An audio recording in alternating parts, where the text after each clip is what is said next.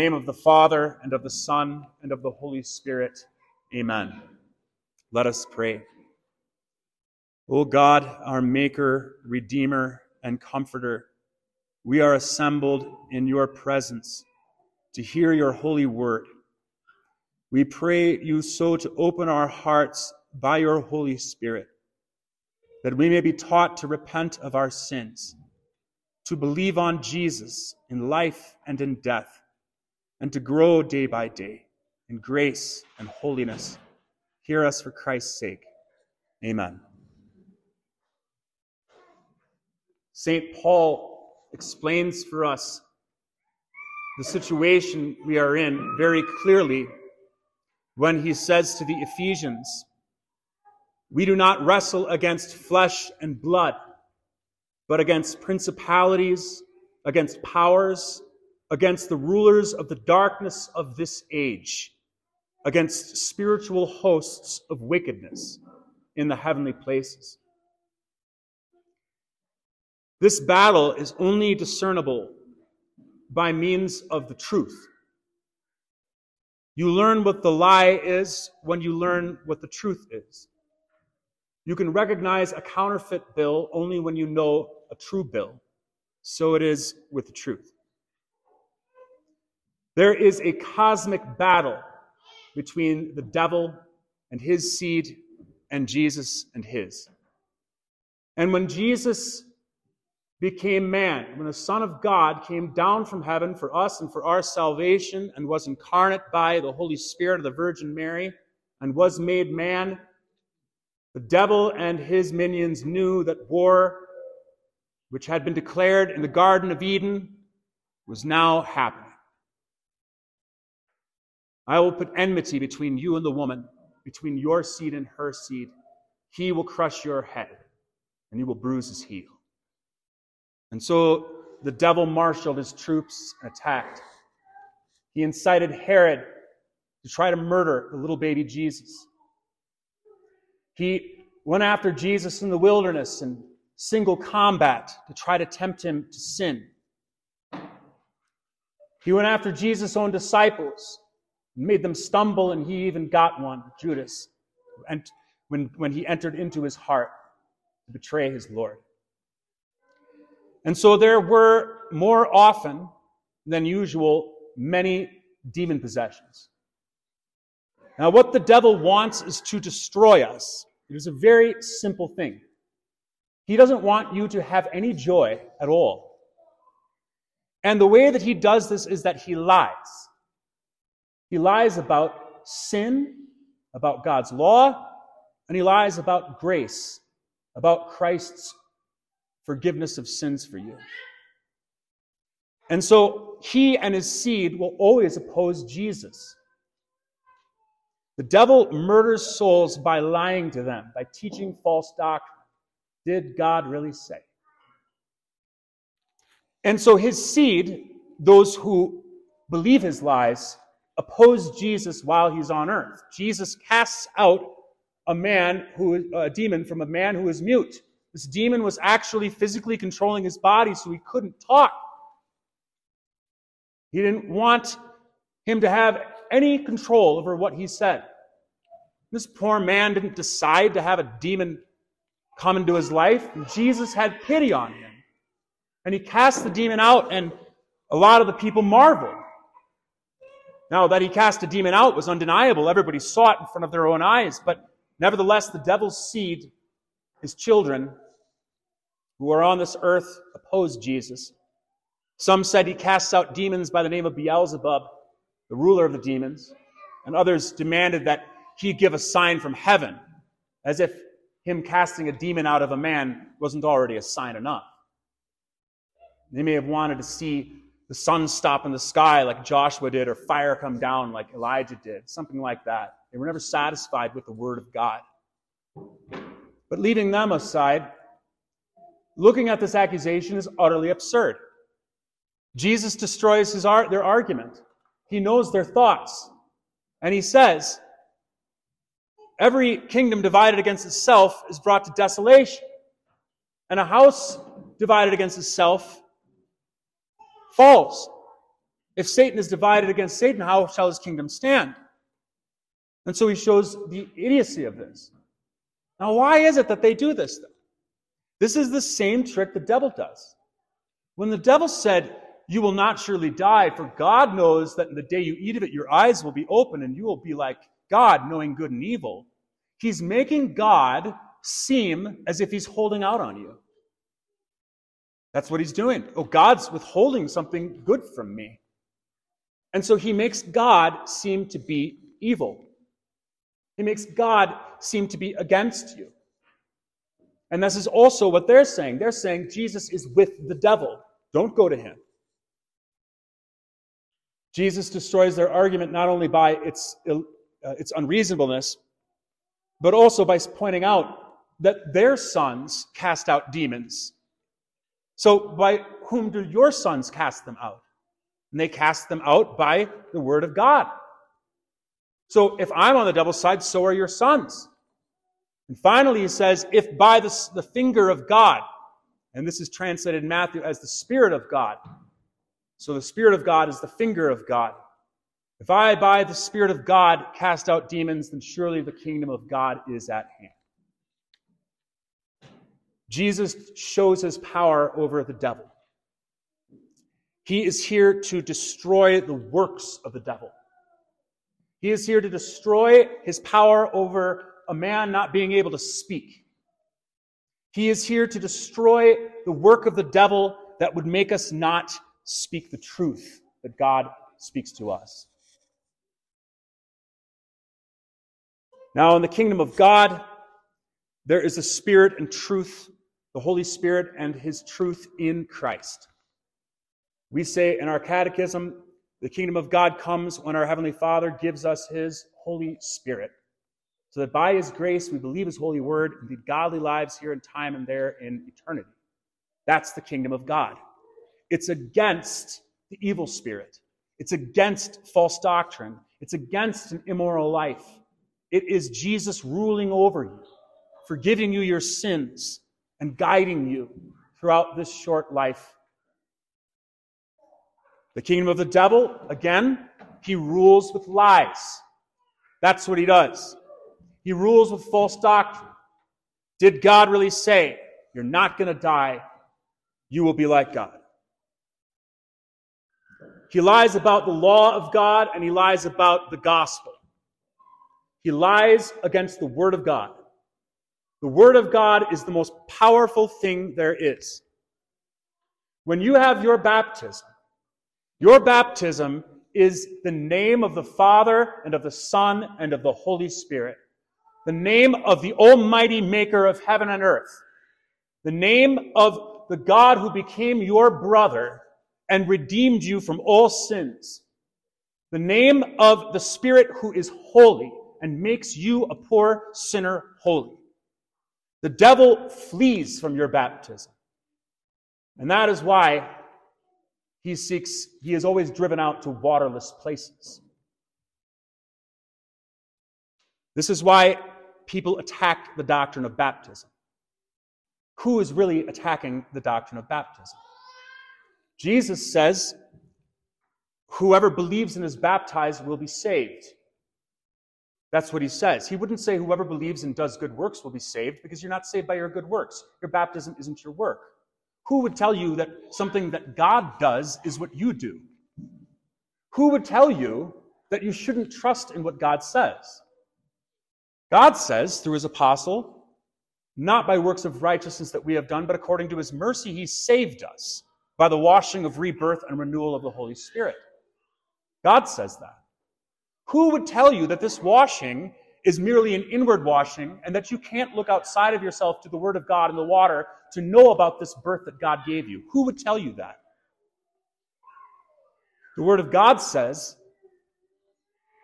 there is an antitype of the flood, a replacement of the flood, baptism, which also now saves you, not by the removal of filth from the flesh, but by an appeal to God for a good conscience by the resurrection of Jesus Christ. In other words, everything that Christ has done, his death and his resurrection, is placed on you in your baptism so that at every time of your life, Whether you have strayed or you are struggling under temptation, you can say, I am baptized, and therefore I can appeal to God for mercy. Who would tell you that baptism doesn't save when the Bible explicitly says that baptism saves? Who would do that? Who would not want you to have the comfort of the forgiveness of sins every day of your life, of a good conscience? Who? The devil would. Therefore, when those denominations which tell you not to trust in your baptism mock our baptism, I once heard a Baptist tell me that saying that baptism saves is spitting on the blood of Christ. No, on the contrary. You reject the blood of Christ, which clothes me in my baptism, because I am buried with him through baptism into death, in order that just as Christ was raised from the dead through the glory of the Father, we too may live a new life. I use this one example of baptism because that is where the devil flees from. He flees from the water. The Spirit of God was hovering over the surface of the waters at creation. We are born again of water and the Spirit. And the Word of God that is joined to the water drives the devil away. It drives him to those waterless places where he has no rest. The devil doesn't want you to trust in the Word of God. He doesn't want you to repent. He doesn't want you to believe that you will surely die if you continue in the sins from which you have been cleansed. For this you know that no fornicator, unclean person, nor covetous man who is an idolater has any inheritance in the kingdom of Christ and God.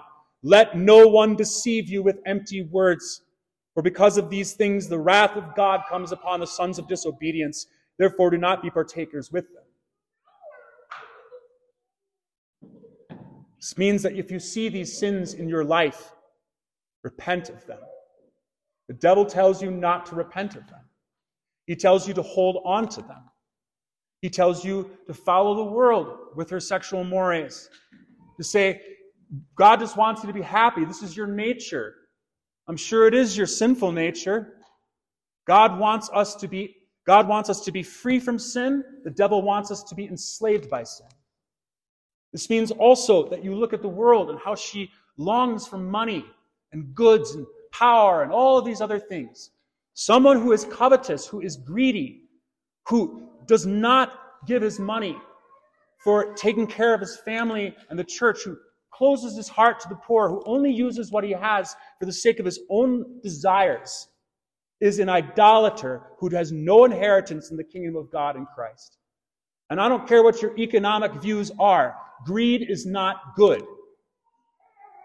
God may work through evil to do good, but don't ever repeat what the devil says. Greed is good. That's what these capitalists say sometimes. I'm not condoning communism, obviously. Beware of this. That's the world. That's what the devil says. What is that? It's a lie. It's not just that you will be discontent if you are greedy. He who has much silver will never be satisfied with silver. It's that you will lose the Spirit of God. He will leave you. You will grieve him by worshiping what perishes instead of seeking from the living God the forgiveness of sins, the right to be called a child of God, and the hope of eternal life. The devil lies. He lies when he says that there are many ways to God, but God says, you shall have no other gods before me. He lies when he says, you don't need to pray to God, but the law says, call upon me in the day of trouble. He lies when he says, you don't need to go to church to be a Christian, but the Bible says, remember the Sabbath day by keeping it holy. He lies when he says that you will not die if you ignore the authorities in your life, your parents and your boss, your government.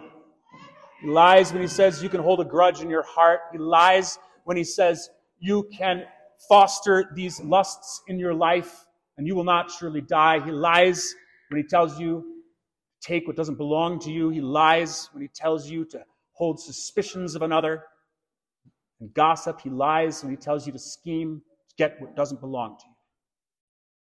He lies. And when he lies and we believe him, he kills us. That is why Jesus appeared. Because he lied. The devil did. He lied to our first parents, and they believed him, and we are all born believing in the lies of the devil.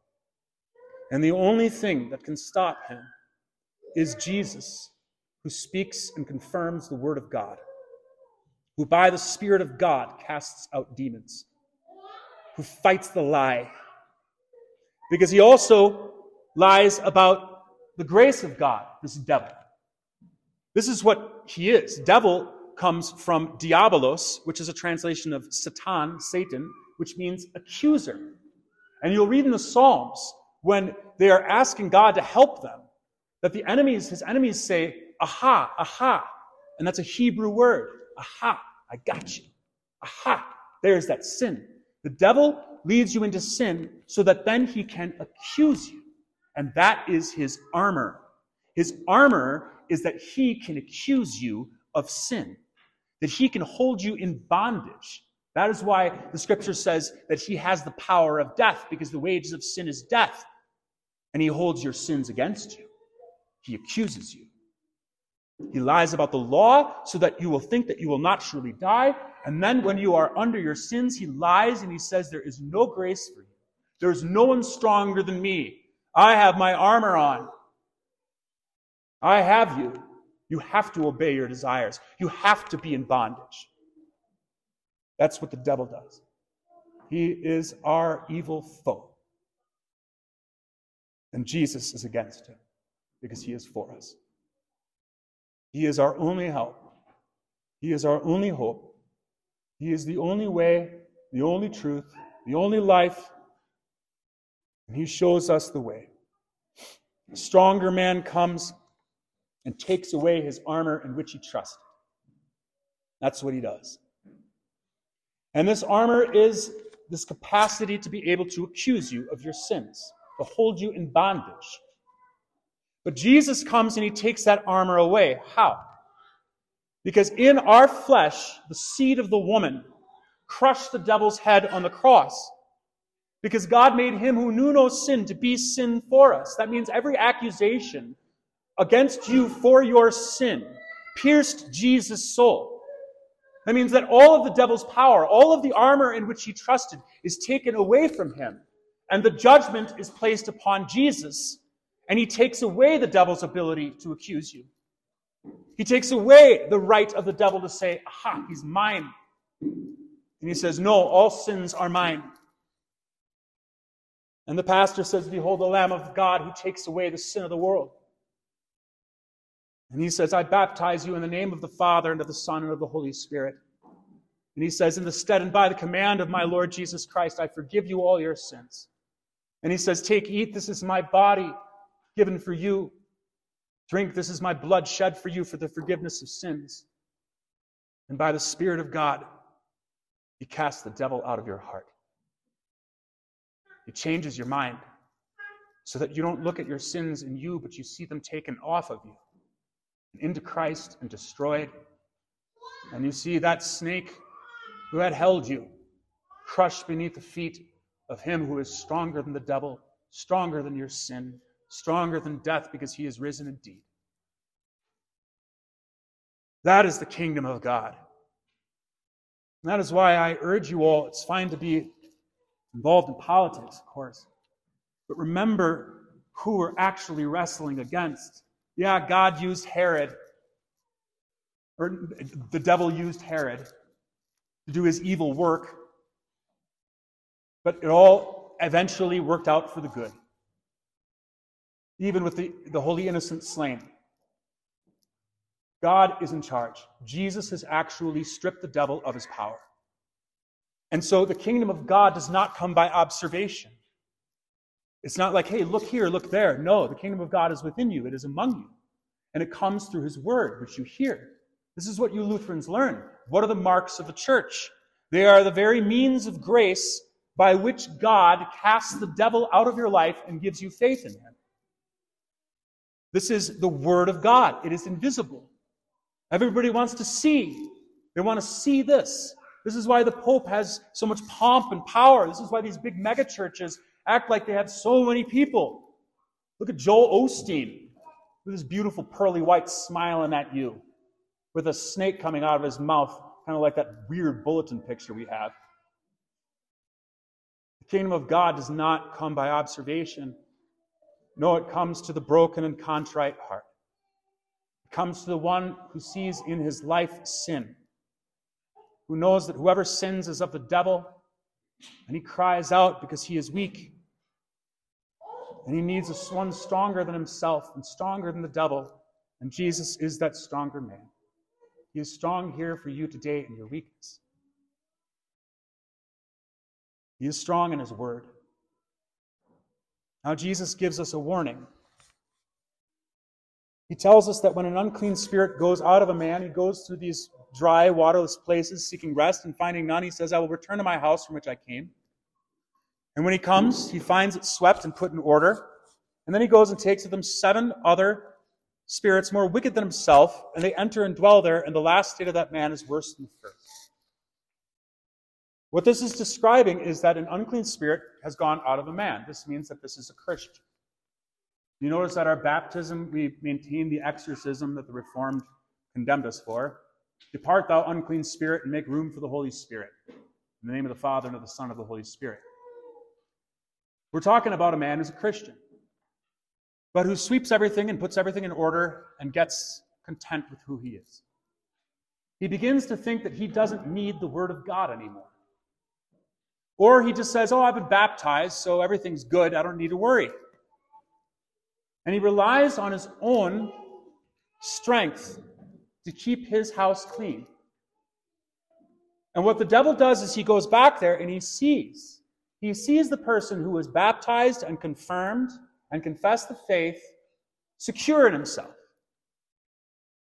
And he finds it empty. That means the Spirit of God is not there. Because a person can grieve the Spirit of God not just by gross outward sins like covetousness and fornication, but by the pride of life, by thinking that we don't need him anymore. And so the devil comes and brings 7 spirits more evil than the last, and the state of that man is worse than the first.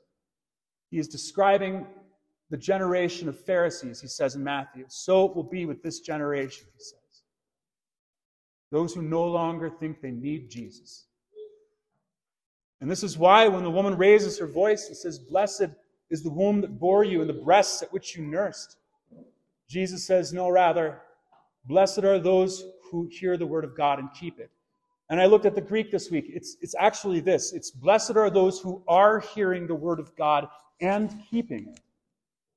It is a present continuous. It's a participle for you grammar people. That means you are hearing it and you are keeping it. As Mary kept all these things and pondered them in her heart. It means that the only way to keep the devil out of your life, and so that you do not grieve the Spirit of God, so that he leaves you and the devil returns and your last state is worse than the first, is with the Word of God. I always want to, I'm saying this to you who are here to listen to the Word of God. And I want to say this to all those who skip church and don't think they need it anymore. But we have these people in our lives, and this happens in our life too, even if we go to church on Sunday. You go 3-4 days without praying or hearing the Word of God or reading it or considering it. Don't you think the devil is watching you? Don't you think he's going to bring something into your life to harden your heart? Or have you forgotten that you are weak? If you've forgotten that old Sunday school song, little ones to him belong, they are weak. He is strong. But if you have forgotten, then you are here in the kingdom of God today. It is at hand. And whatever demons, whatever devils, whatever sins in your life, bring them all to him who casts them out. Bring them to him who is stronger than you. Bring them to him whose grace abounds more than sin can increase. Bring them to the Lord Jesus Christ, the Son of God and Son of Mary, your brother who sympathizes with your weaknesses, knows your failings, knows everything about you, knows your doubts, knows your bad habits, knows how easily you slip, and yet he came, sent by his Father, and willingly bore all of the sins that ensnare you, and he breaks your bonds apart, And once again, he enters in and he casts out 7 demons as he did for Mary Magdalene. And he says, you don't belong to them anymore. You belong to me. Your baptism is still good. It now saves you. It gives you the assurance that God the Father who created you still loves you in his Son who redeemed you. And you know this by his Holy Spirit who proceeds from the Father and the Son and enters into your heart and points you away from the judgment of your conscience and the accusations of the accuser. And says, take, eat. This is the body of Christ given for you. This is the body that overcame the devil. This is the body that died and was crucified and is risen and pleads for you, for all sinners at the right hand of God. And this is the blood, when we confess our sins, cleanses us from all unrighteousness. Blessed are those who are hearing the word of God and keeping it. I have a bookshelf of devotions out there that I encourage you to grab a book of devotions. I also have a little sheet in your bulletin that you can use to read the Word of God and keep it in your life.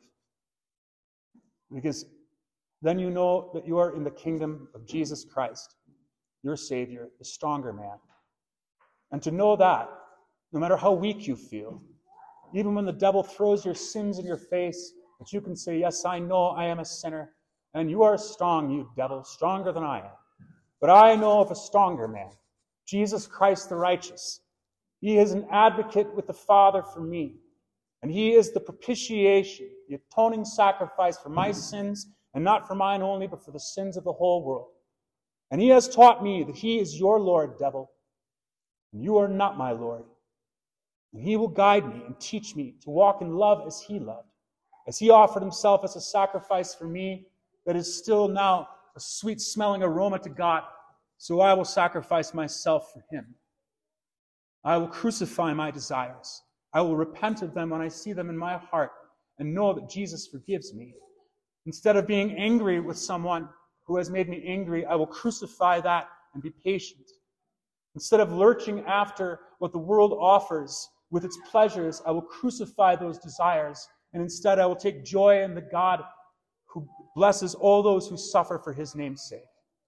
Instead of seeking worldly riches that perish, I will be rich toward God and sacrifice my greed so that I might have the treasures of heaven, that I might have people to love and to show that God is love, to show that Jesus is stronger than the devil, stronger than the world, and thank God he is stronger than me. In the name of the Father, and of the Son, and of the Holy Spirit. Amen.